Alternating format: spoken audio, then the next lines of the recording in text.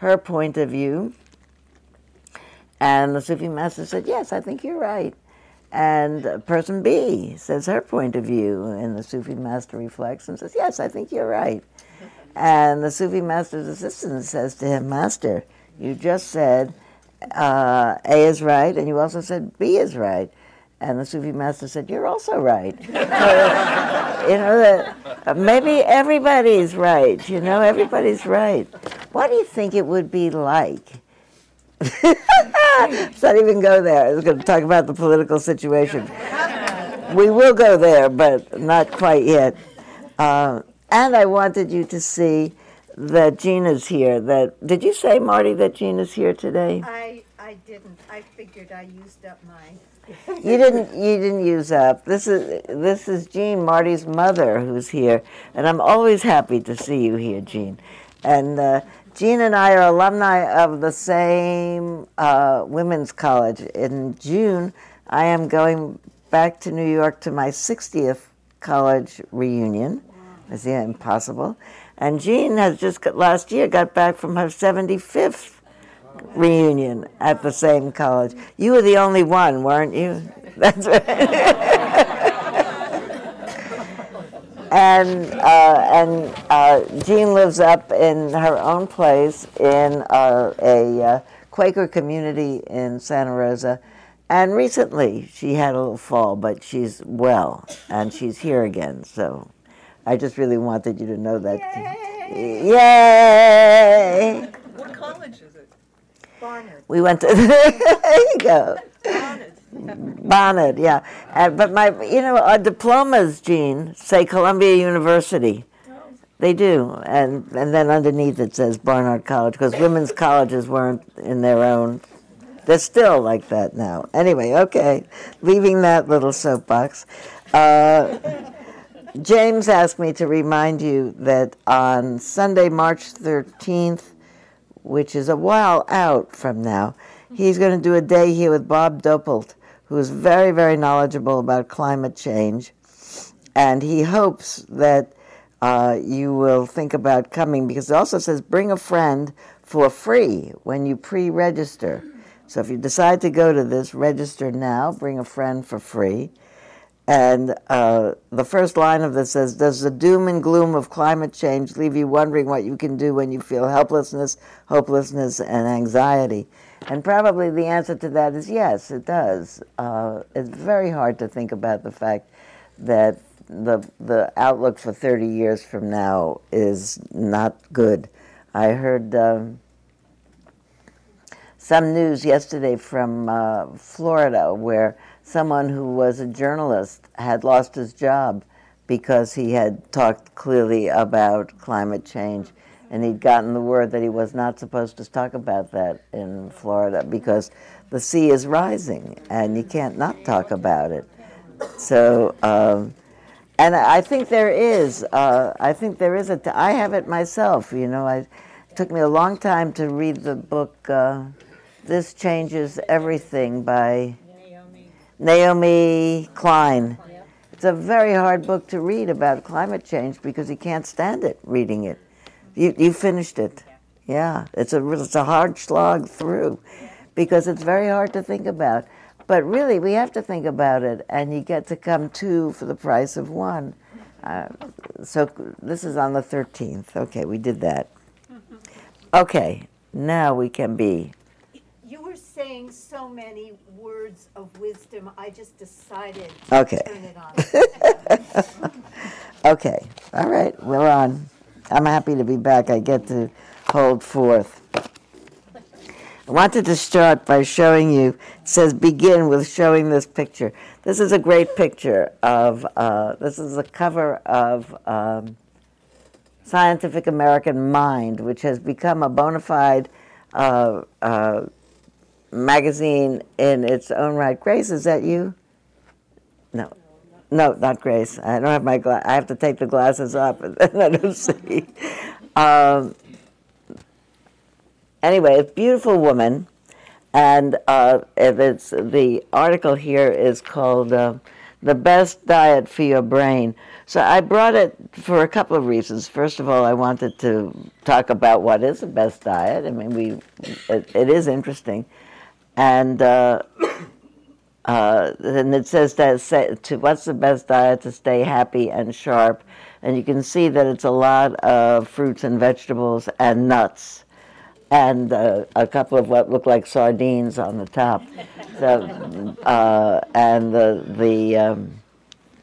the general consensus is that the diet that you should eat is either the Mediterranean diet, the Okinawan diet, where it's very little meat and no sugar and fish and seaweed, and the Scandinavian diet, which is fruits and vegetables and nuts and seafood and very moderate amounts of meat and dairy, and canola oil, which apparently is very good for you, and the Mediterranean diet, which is antioxidant-rich fruits and vegetables, and tells you which ones, and whole grains and legumes, and minimum lean meat and red wine.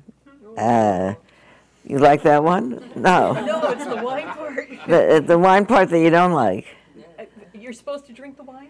It says. Oh, okay, good. Yeah, oh, good. Spit it out. No. Actually, the south of France, where that's their diet, I lived there for a while.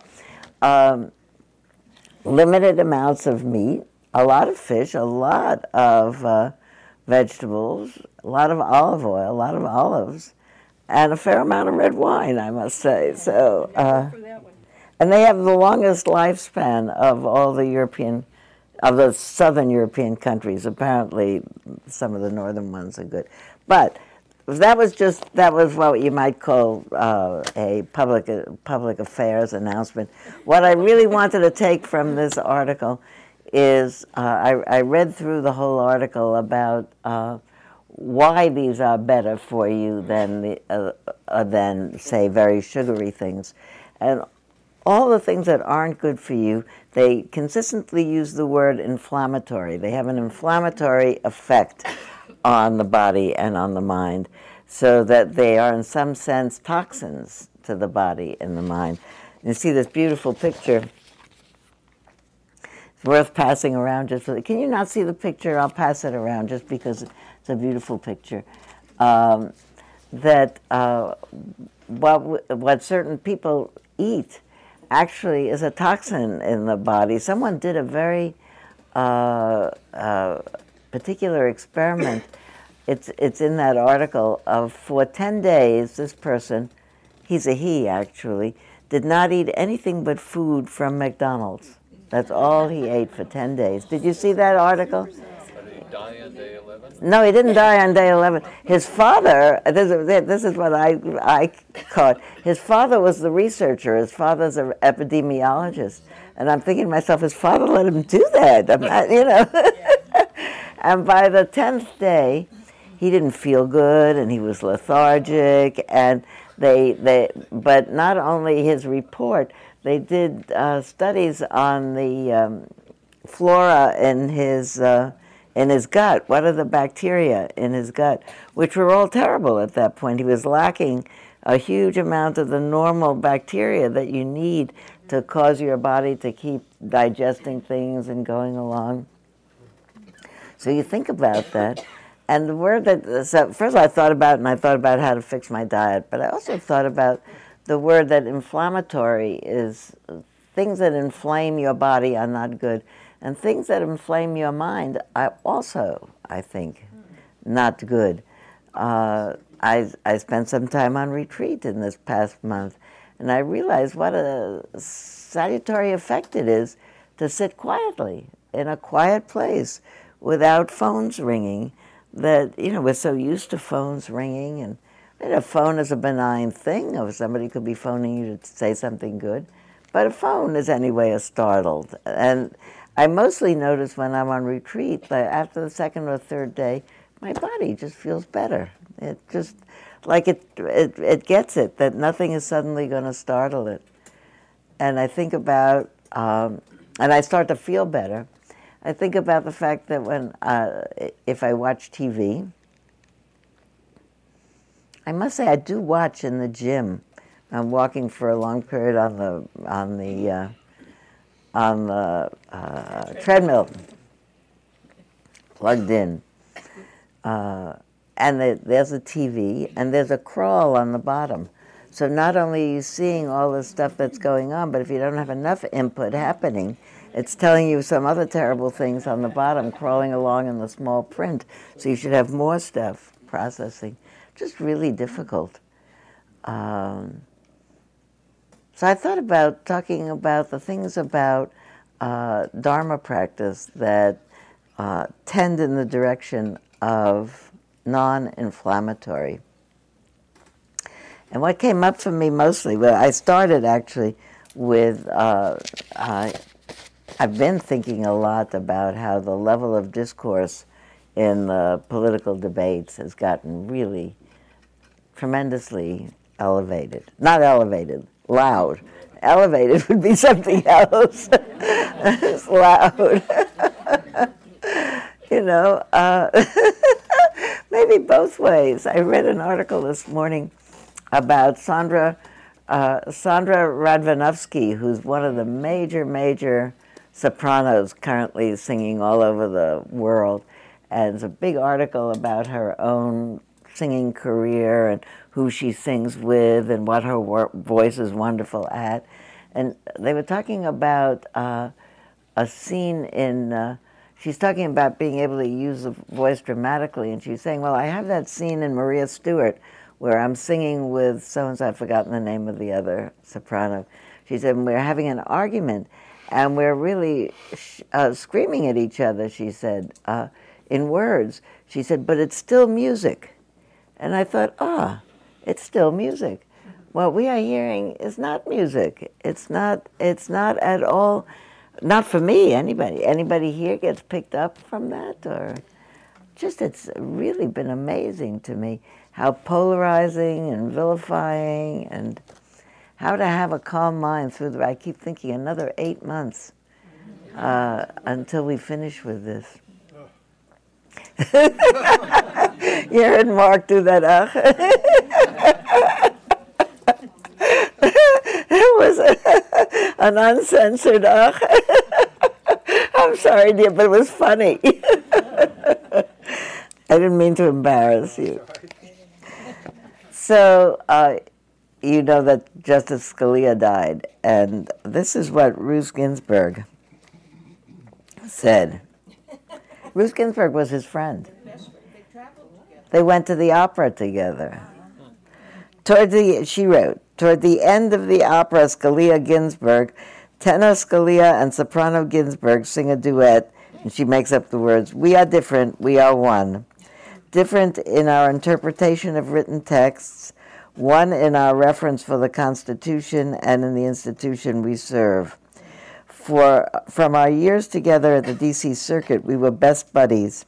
We disagreed now and then, but when I wrote for the court and received the Scalia dissent, the opinion ultimately released was notably better than my initial circulation. Justice Scalia nailed all the weak spots, the applesauce, quotes, and orgle-borgle, quotes, and gave me just what I needed to strengthen the majority opinion. He was a jurist of captivating brilliance and wit, with a rare talent to make the most sober judge laugh. The press referred to his energetic fervor, or his astringent intellect, or his peppery prose, all apt descriptions. He was eminently quotable, his pungent opinions so clearly stated that his words never slipped from the reader's grasp. He was described as, Justice Scalia once described as the peak of his days on the bench, on the bench an evening at the Opera Ball when he joined two Washington National Opera tenors at the piano for a medley of songs. He called it the Three Famous Tenors. He was indeed a magnificent performer. It was my great good fortune to have known him as a working colleague and as a treasured friend. Is that sober? Is that lovely? Is that lovely?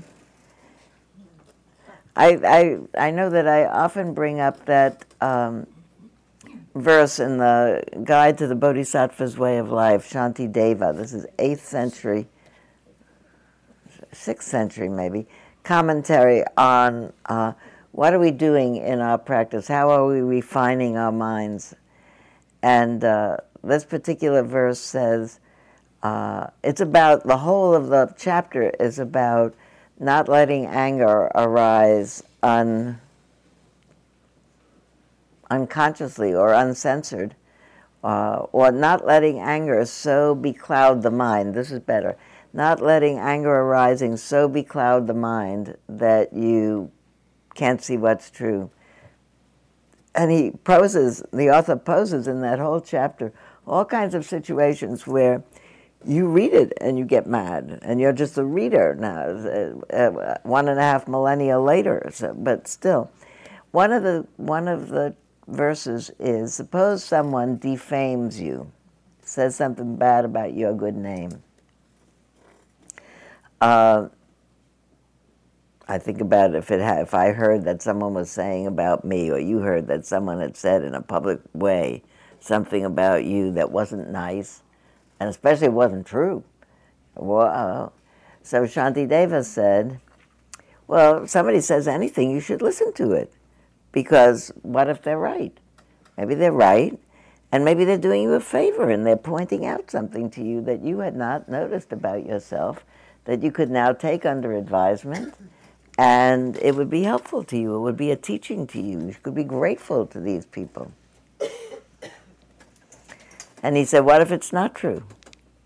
He said, what if it's not true? What does it matter? I think, how could he say a thing like that? It doesn't matter. Other people read, they saw, they thought. I have to, every day in the New York Times, there's a whole little section on the second page of corrections from the day before. And the corrections include something like, in the article about J.D. Hammersley having opened a new office and such, there were 3 M's in the Hammersley, and there's just supposed to be 2. I mean, that really correct a nothing kind of mistake. But what if somebody says something terrible and it's not true? There are people saying terrible things every day in this election cycle that are not true, and to really. Did I tell you about my experience with watching John Kerry respond to the Foreign Relations Committee meeting? Didn't tell you this? It's a very good story. I wonder why I didn't tell you. I was in New York. I'm sure I did. Anyway, I was in Washington, D.C., and I was in Washington, D.C. with the Peace Alliance, so it would have been last September. And I was learning how to do lobbying with the Peace Alliance, which anyway is a bipartisan organization, which you could look up in the internet and see what good work they do. And the Peace Alliance visits different Congress people in their office to lobby for certain legislation that they feel is in the direction of a more peaceful society. So in the course of the days that I was there, I think I went to Barbara Boxer's office, and she wasn't there, just to sign that I was, a person in her constituency was there. And the receptionist said, why don't you go up to the Foreign Relations Committee meeting? It's in session right now. So I went upstairs, and it was really, I felt so excited about the fact that this really is a tremendously open country when you think about. I did have to go through a metal detector walking in the front door to get into the Congressional Office Building. But once you're in, just went upstairs, go down the hall, walk into the Foreign Relations Committee meeting. People sitting there, nobody even says, who are you? You go in and you sit down. And so here are a whole bunch of senators and here's John Kerry sitting right facing them, just like it looks on TV. And I'm in a seat like 2 rows just behind him. And there's a whole contingency of people who have come in dressed in a particular way with signs that they have hidden that they'll suddenly whip up when the camera turns towards them. So there's an inflammatory irritant an inflammatory constituency in the, I shouldn't have called them irritant, take that back, erase it. Constituencies, inflammatory is also, I should take out. But anyway, any kind of a sign that they're going to put up in a public meeting is meant to catch people's eye and make a little disturbance. Anyway, I'm sitting there, and different senators pose questions. They have 3 minutes to pose. And some of the questions are actually questions, and some of them are 2.5 minutes of a position paper on how the government has done it wrong. And if it weren't for the current president, this wouldn't be happening. And then the last 20 or 30 seconds is a nothing kind of a question. It's mostly a position statement. And I'm sitting a couple of rows back from the secretary, and I hear the question coming at him, and it's completely, in my view, a hostile question. And I can feel that my heartbeat is getting more, and that I am getting upset about what I feel is an attack. And I'm just sitting there. It's not for me, it's for him. And I see he's sitting there, sitting there, sitting there, sitting there. And then at the end of the time, he says, who knows how he feels inside? I don't know about that. But what I'm saying is that what comes out of him is, Senator so-and-so, the statement that you made about da-da-da, da-da-da, that's actually not true. It's ABC, EFG, on just one little piece of it in all these things that he said. Listens very carefully, responds to the one thing that he can correct, but in a plain tone of voice, not even a put-down tone of voice. And I thought, he has nerves of steel. Well, of course, he's been in this business for a very long time, and maybe he does have nerves of steel. But the ability to have stuff come in and listen to it judiciously, is he right, is he wrong, what is necessary to comment on, what is not necessary to comment on. And then the hearing proceeds peacefully. And I thought, wow, it's not just in our own small lives that I feel attacked or I wonder about whether or not to respond, but the ability to listen and respond. So when Ruth Ginsburg says, if I circulated an opinion and it came back with his corrections in it, I corrected it. And I valued him as a friend. In other words, she could learn from him. Yeah, you probably have had this. This is going to seem maybe ordinary, but I was reading this, putting this together yesterday, and I suddenly had a memory that I know is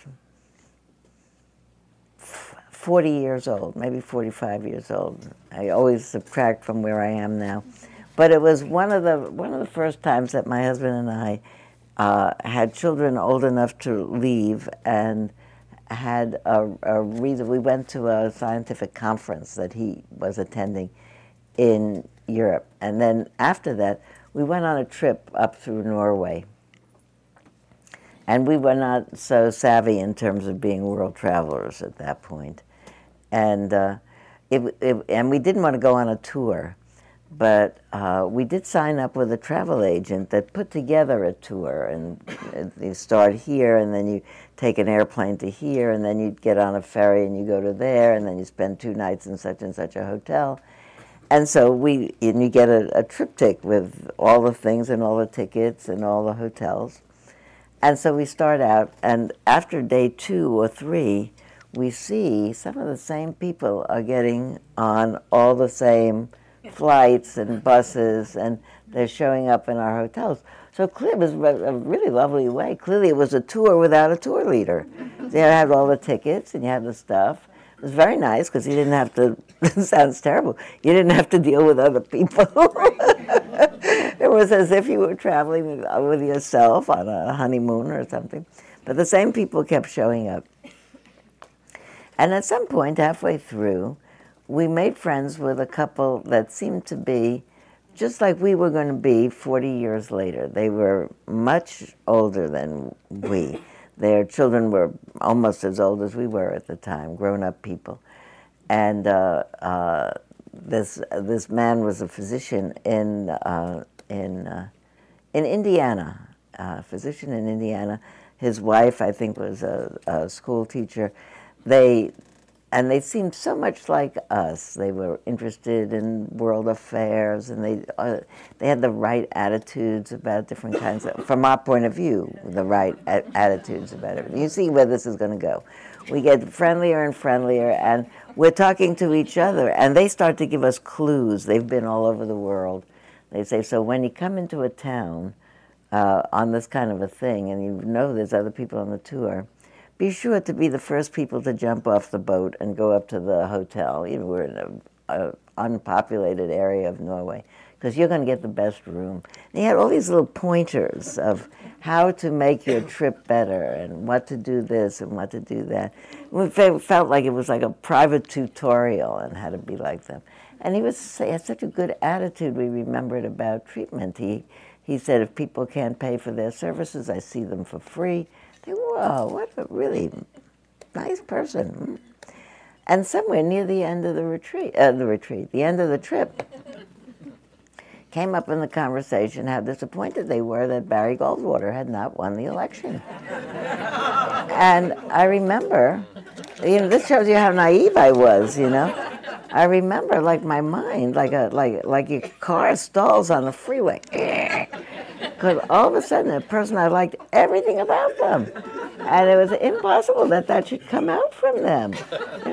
I hope nobody here voted that if Barry Goldwater is offended, because it was my fault. I'm telling this actually about my inability to get it, that people who are perfectly nice could vote differently from the way that I do. I say that something, sometimes when there's when there's an election in November and I'm teaching the Thanksgiving retreat, I used to say to people after the silence had been installed and you're just sitting where you're sitting with who's ever sitting around you, I said, think about the fact that the person sitting next to you might have voted exactly different from how you did, and everybody suddenly look, like it would pollute up the area or something. But I remember I remember feeling that my mind had to juggle itself to make room for that to go in and fit and reorganize itself. It's so much easier to say there are good guys and there are bad guys. I notice that now in this election. I don't listen very much because it is inflammatory. That's why I was interested in the word inflammatory. I don't listen to the people who have my opinion and the people who have the other opinion, because it's all pretty inflammatory at this point, and the whole news presentation is inflammatory.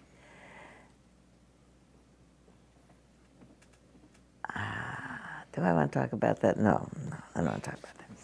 I was going to I can't not do that. I said earlier, why do I not want to do it? Because I don't like to electioneer and I don't like to say things about this or that. But there are two networks that have just the opposite point of view, and the same event presented by Network A is presented entirely different or understood by Network B. There is, however, Network C that some people can get on their cable. Al Jazeera which broadcasts from Doha, has very good worldwide coverage of what's going on. And I realized, I turned it on for a couple of minutes this morning, which is where I saw that doctor start crying about the little girl in the pink sweatpants with the Mickey Mouse on them and the white boots. And I heard about what's going on in Yemen, what's going on in Libya. For all what's on TV, it seems like we don't hear anything but the election and who's doing what. And it sounds like a football game. Who's winning? who's making up a little yardage, who's losing the yardage. And I thought about, I don't know why I didn't want to talk about it, because I don't want to be like a haranguer, but I feel like I wish someone would turn down the volume and the speed. I don't know if anybody can. Say, let's really talk about this. The other thing is, I think that it's just so easy to get addicted, because it's like a game. It's not like there are lives and planets, our planet, hanging in the issue. Okay, just let that go. That was demoralizing little side issue, but that's what I thought about anyway. I made a note to myself that I made a good friend. The last time I went on one of those, a week of seeing Wagner operas. I haven't done this a million times in my life, but I have done it 5 times. And I will do it again in May. I'll go to Washington. The people who like doing it, to see a ring cycle, yeah. The people who show up, the same people show up all the time. It's like deadheads. They just follow it around all over.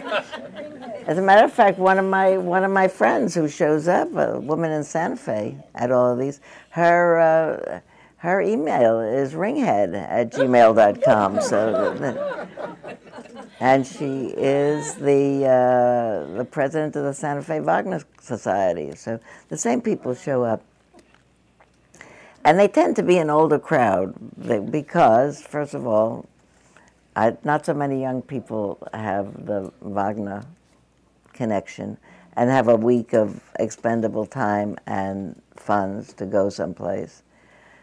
And I made a good friend with a couple, a man and his wife, about my same age, really. And we met at a couple of ring cycles, maybe 2 years apart. I was so impressed with this this man's extremely good manners and courteousness and thoughtfulness, and there are more women on those trips than men, and being so courteous with all the women and opening doors and holding hands and helping them in, especially old women. And it wasn't until we were way into that experience together that I discovered that at the same time that I was walking on Market Street pushing babies and baby buggies in anti-war demonstrations, he was a general. He'd been promoted to general in the Air Force because of the number of airstrikes he'd done bombing Vietnam, a number of bombing missions over in Vietnam.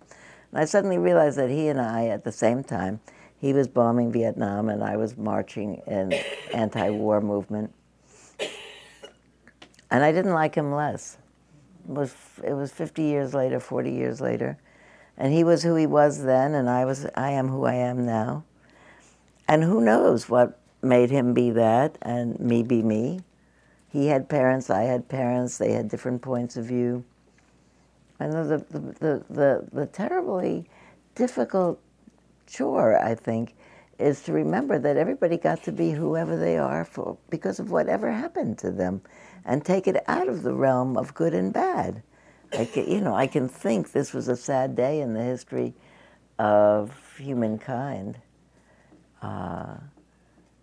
I just looked over at Marty and I thought about Marty's father, who died last August, was a leading light in the civil rights movement. I mean, he was a co-founder of CORE. His name was George Hauser. If you look him up on Google, he's got an enormous amount of stuff on Google. And he was really, he was a lovely man, and he did lovely things. The other man that I met, going to the opera, in my view, he hadn't done lovely things, but who knows what his parents were and who he came from and what people taught him. Why do you think George Hauser got to be who he was? His parents? That was a big contributing factor. Yeah. Yeah. His parents were missionaries, weren't they? Or clergy. Clergy. Clergy. Yeah. Yeah. Yeah. And he spent early years in the Philippines where they were missionaries. Yeah. So there was a wide world view that he grew up with. This is a very important time for me to say a piece of my own thinking. This is like, I'm laughing because I'm thinking people like Joe who've seen me over 20 years. I usually have the same opinion forever. This is the second time today I've said I'm changing an opinion.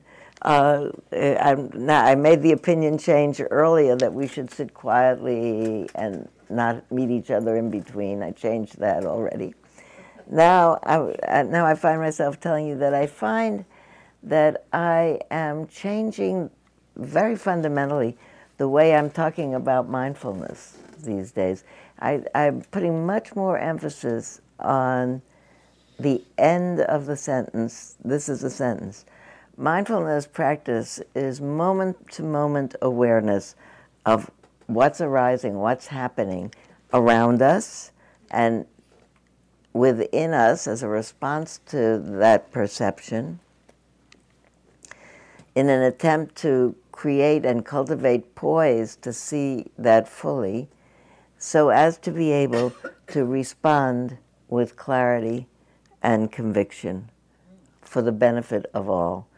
I really have changed from, I don't know if I've changed that much. Maybe you'd say, oh, you always said that, but I don't think I always said that.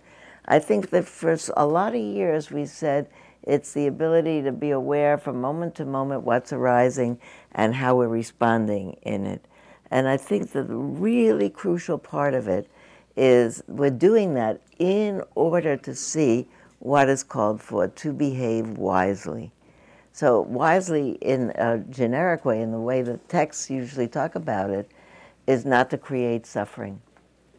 And we might have ideas sometimes about different things that political moves or policy moves, that this might or might not create suffering. But at least if we talked on the level of towards what end and what will we do with this,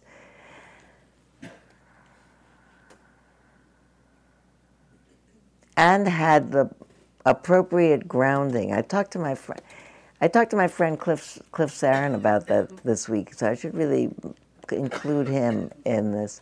By the way, are any of you coming next Sunday to that day-long? It's going to be terrific. No, it's going to be fantastic.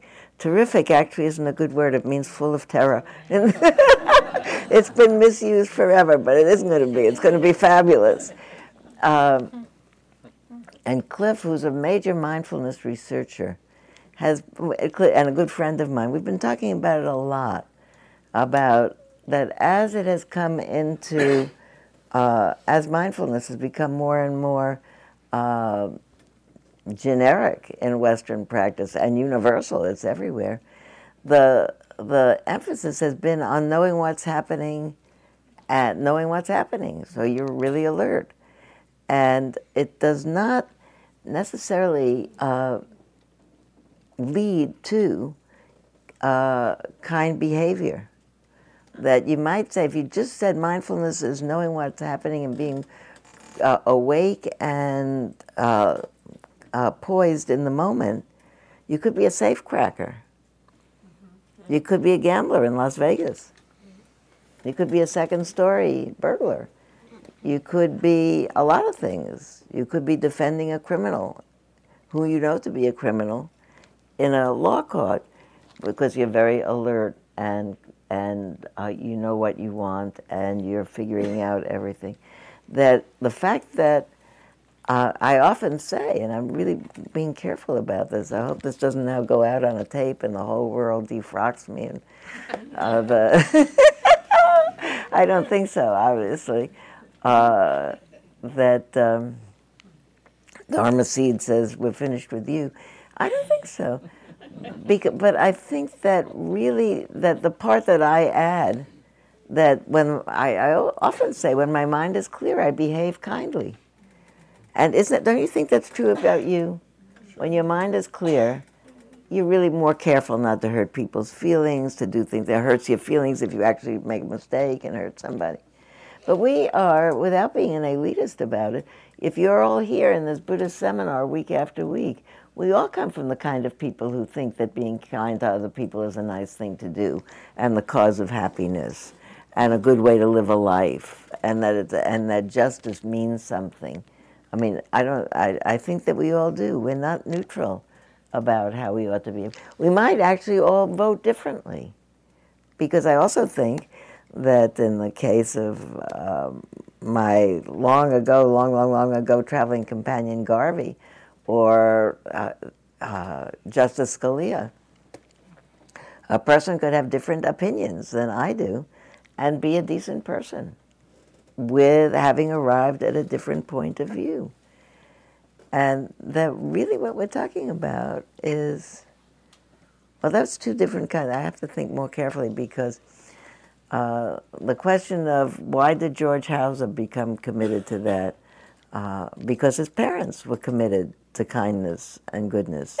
And you are, because your father was. And most of us are moved by kindness and goodness. Don't you think that? I'm stopping. Do you think that, because maybe I talked myself into a corner and you have a way of seeing what's wrong? Nancy, what? Just the example of Marty's father, and you're looking for reasons why people become the way they are.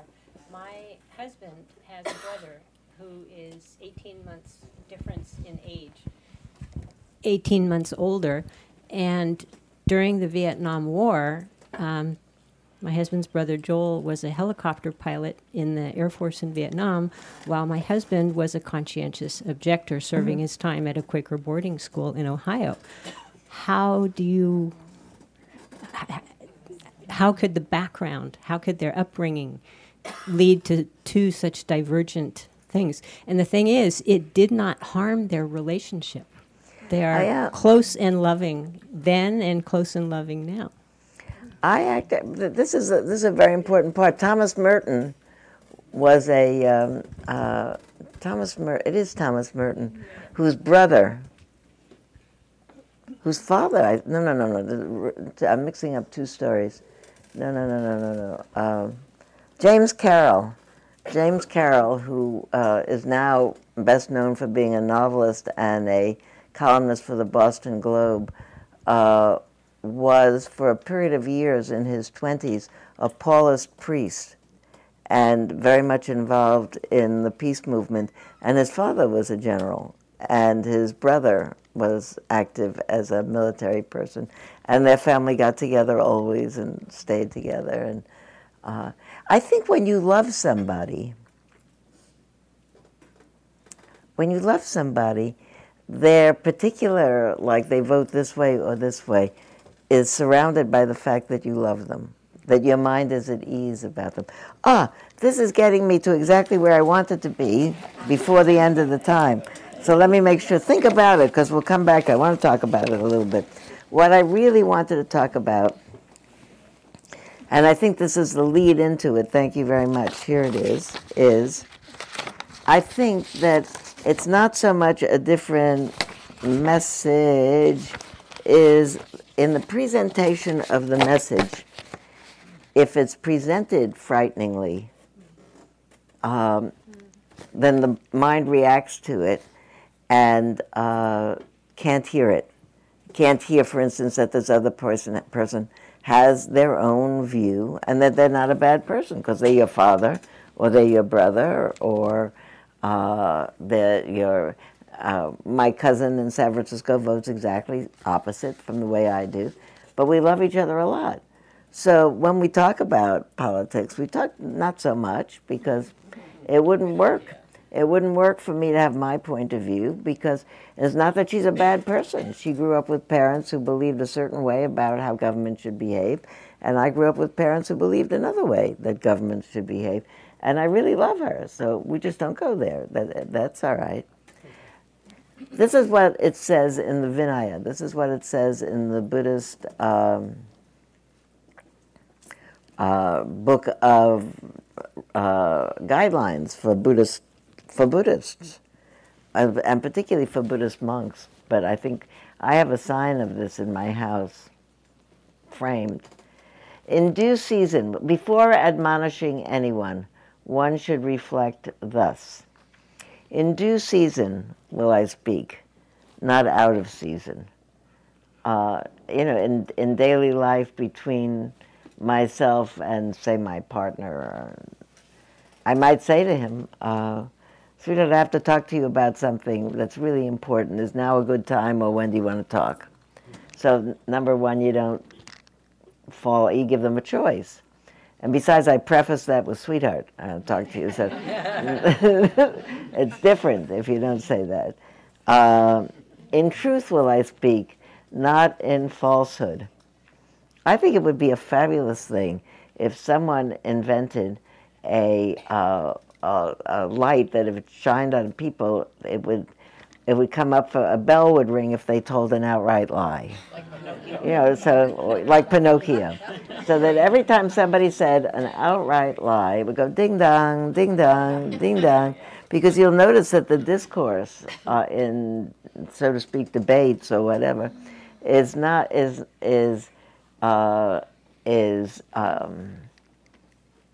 no time really to say that's completely not true. That when I watched John Kerry, he sat and sat and sat until the end of this person's presentation. Then he said, that fact you gave about X being Y, it's actually Z is A. It was just, and in such a, it's just a fact. Z is A, so you make it correct. In truth will I speak, not in falsehood. Gently will I speak, not harshly.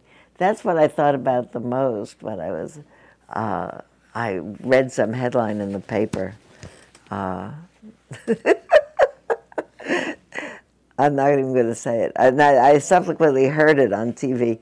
It's a terrible thing to say about a person, and somebody running for high office said it about somebody else. And it's just a really terrible insult. And nobody says, this is supposed to be grown-up discourse. We don't do this after the second grade schoolyard. Actually, in the second grade schoolyard, we call this bullying, and we have workshops to teach people not to do it.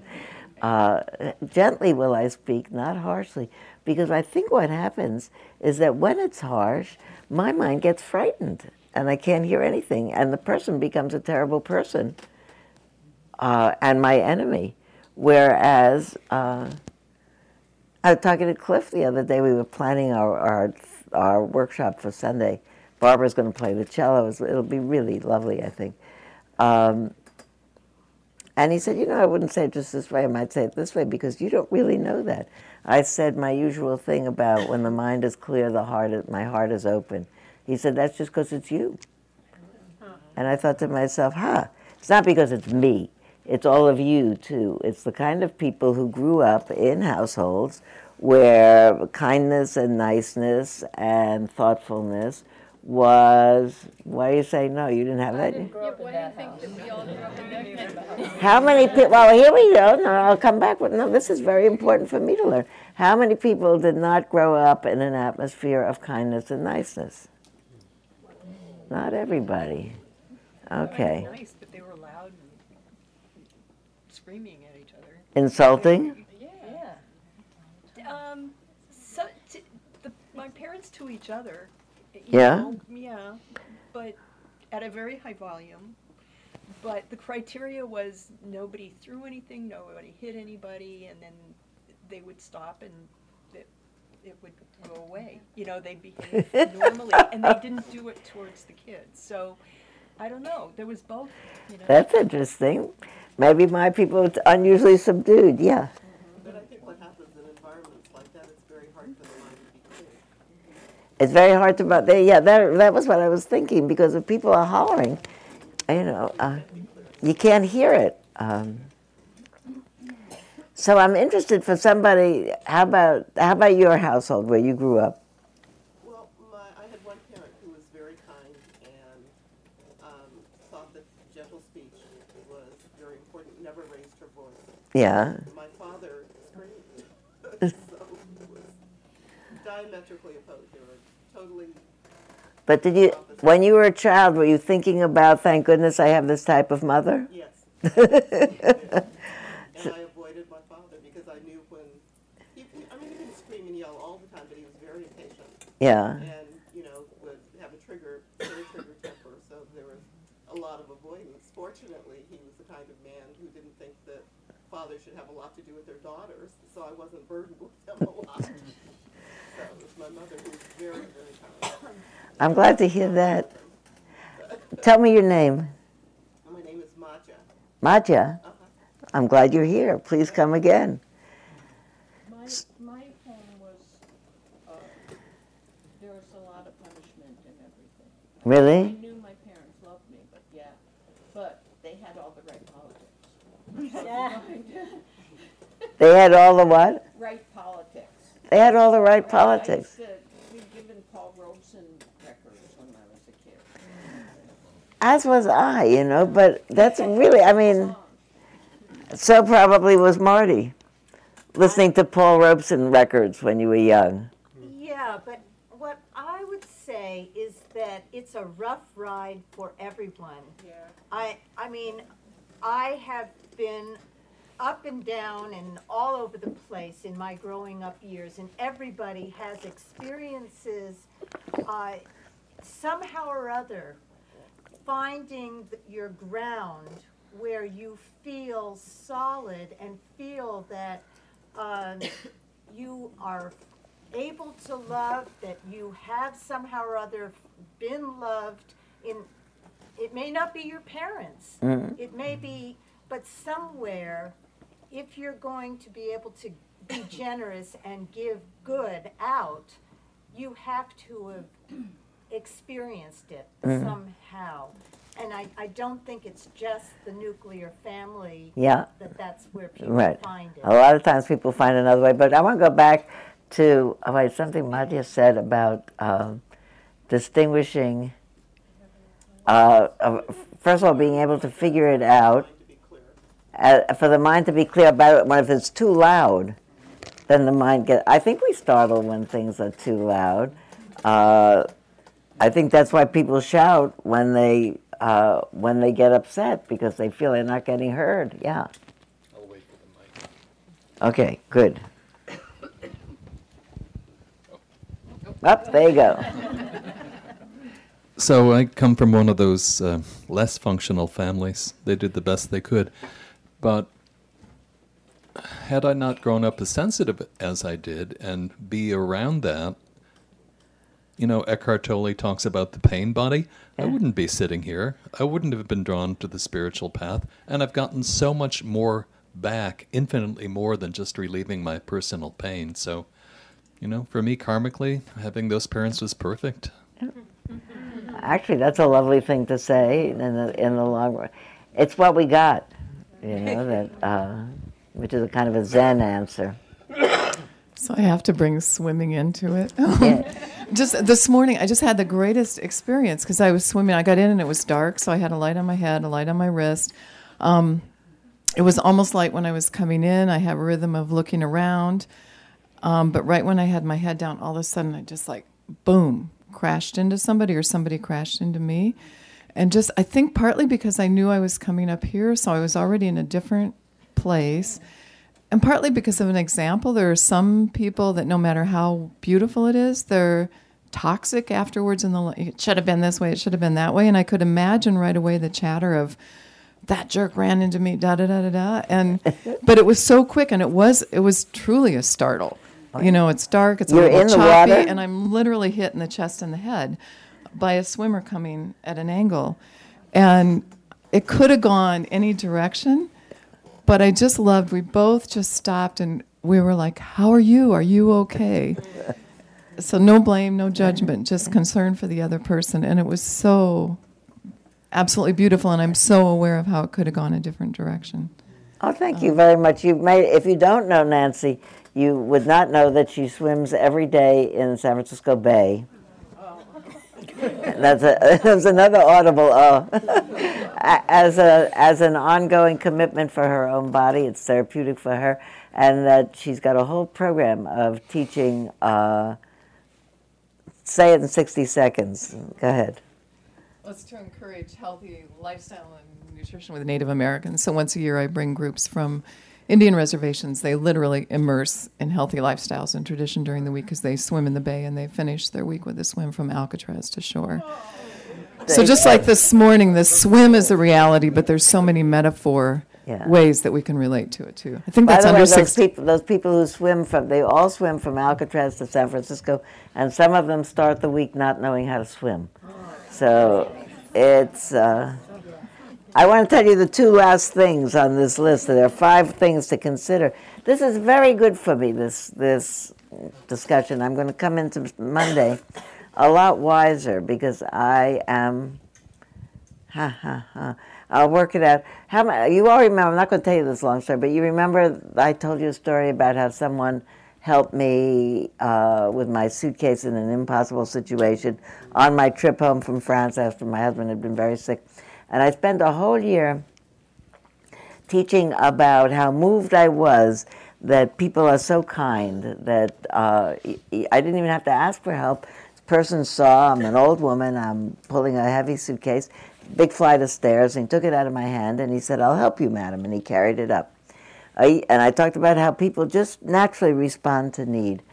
A year later, I am the same old woman with a same big suitcase, getting on a train in Paris to go a few stops, and another man says, "I'll help you, madam," and picks up my suitcase and puts it down in the train in front of his accomplice, who I don't know is his accomplice, so that in the next stop, as the train lurches around a corner, the accomplice coughs in my face, which I turn instinctively away from. The door opens, he gets out, I look down, and my purse is open, and my wallet is gone, and my passport is gone, and everything is gone. And they both said the same thing, "I'll help you, madam." And so my whole year of saying that people are naturally good, I had to really take the story out of the library and say, some people are naturally good. Other people are not so naturally good, or they're naturally ungood. And some people, Jean Valjean being another example of that, could be even in otherwise good circumstances, good people who, if their children are starving, might steal from somebody. And who knows who does that? And I think really the answer, if I was going to be really thoughtful, is that all I know is that it's possible for the mind to be focused and poised. I don't actually know how it's going to manifest, you know? Maybe for the good, if people in their life experience are primed to act for the good. I tend to think that it's probably more of that true than not true, because we still are human beings on the planet, and we do have this instinctive care for our progeny, and I think for other people's progeny. I think, but not always. There are terrible examples. Here are these young children fleeing. Yeah, Madhya. I think one of my teachers would say that people are naturally good, but they don't always behave that way. Oh, there you go. You know, and people who are born with difficult, confused neurology, or they don't have the right diet, or they're not brought up right, or they're not nourished right in their body, don't develop a mind that has self-control. It's not who knows. Some people know more than other people. But for myself, the answer is that I could be a little bit less dogmatic. The last 2 of those, in due season will I speak, not out of season. In truth will I speak, not in falsehood. Gently will I speak, not harshly. For this person's profit will I speak, not for their loss. So it means I'm not doing this for some exploitive reason. And with kindly intent will I speak, not in anger. Where's that from, Sylvia? It's from the Vinaya. It's the Monk's Rules of Conduct. It's the Vinaya 2, chapter, verse 9 or something. I think that's it, actually. I just looked it up yesterday. Who would like that? I have 5 of them. I thought somebody's going to want that. Would you like one? Come, give one to Madhya. She's behind you. I'll give you all 5. Here you go. You can give it out. Take a picture and put it online or something.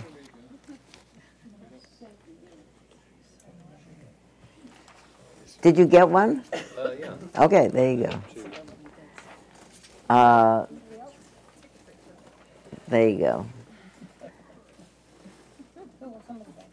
If I think about it, each of those is, it's from the worldly to the most minute. I'm very careful. You are probably too.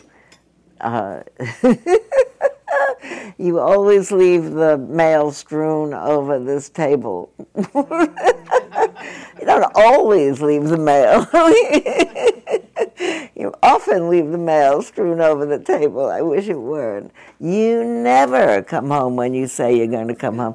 Yes, they do. Sometimes they do. So, and that goes under the, in truthful I speak, not, nothing is really. It is so nice to be back. I'm really happy about that. So come on Sunday if you can. Barbara's going to play her cello throughout the day, and if you can't, then I'll tell you about it next week. But I will be back next week, and I'm very interested in what do we really know, and what is folklore. If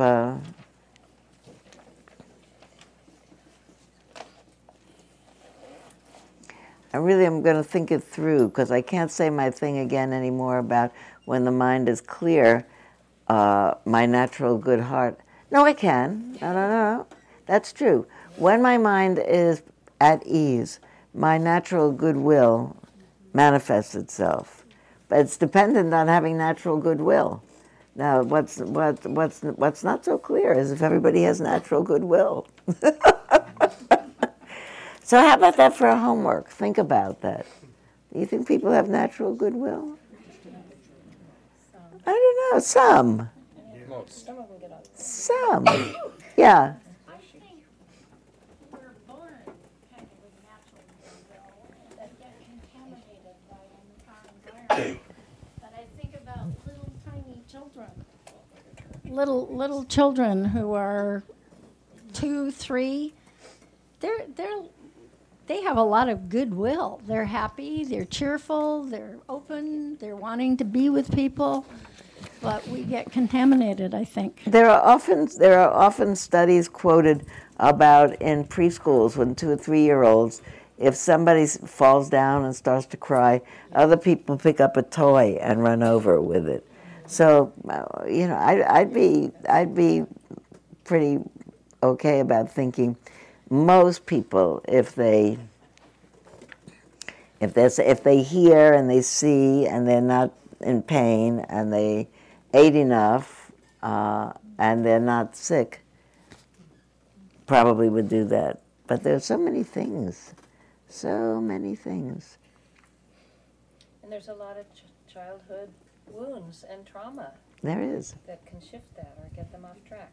And people have an amazing, I think people are amazing in their capacity to heal, and sometimes not. And why some people recover from trauma and other people don't, it's all very mysterious. I don't think that makes a difference in how any of us individually lives their lives. Anyway, I'm happy to be back, and I'll look for you next week. We'll be here.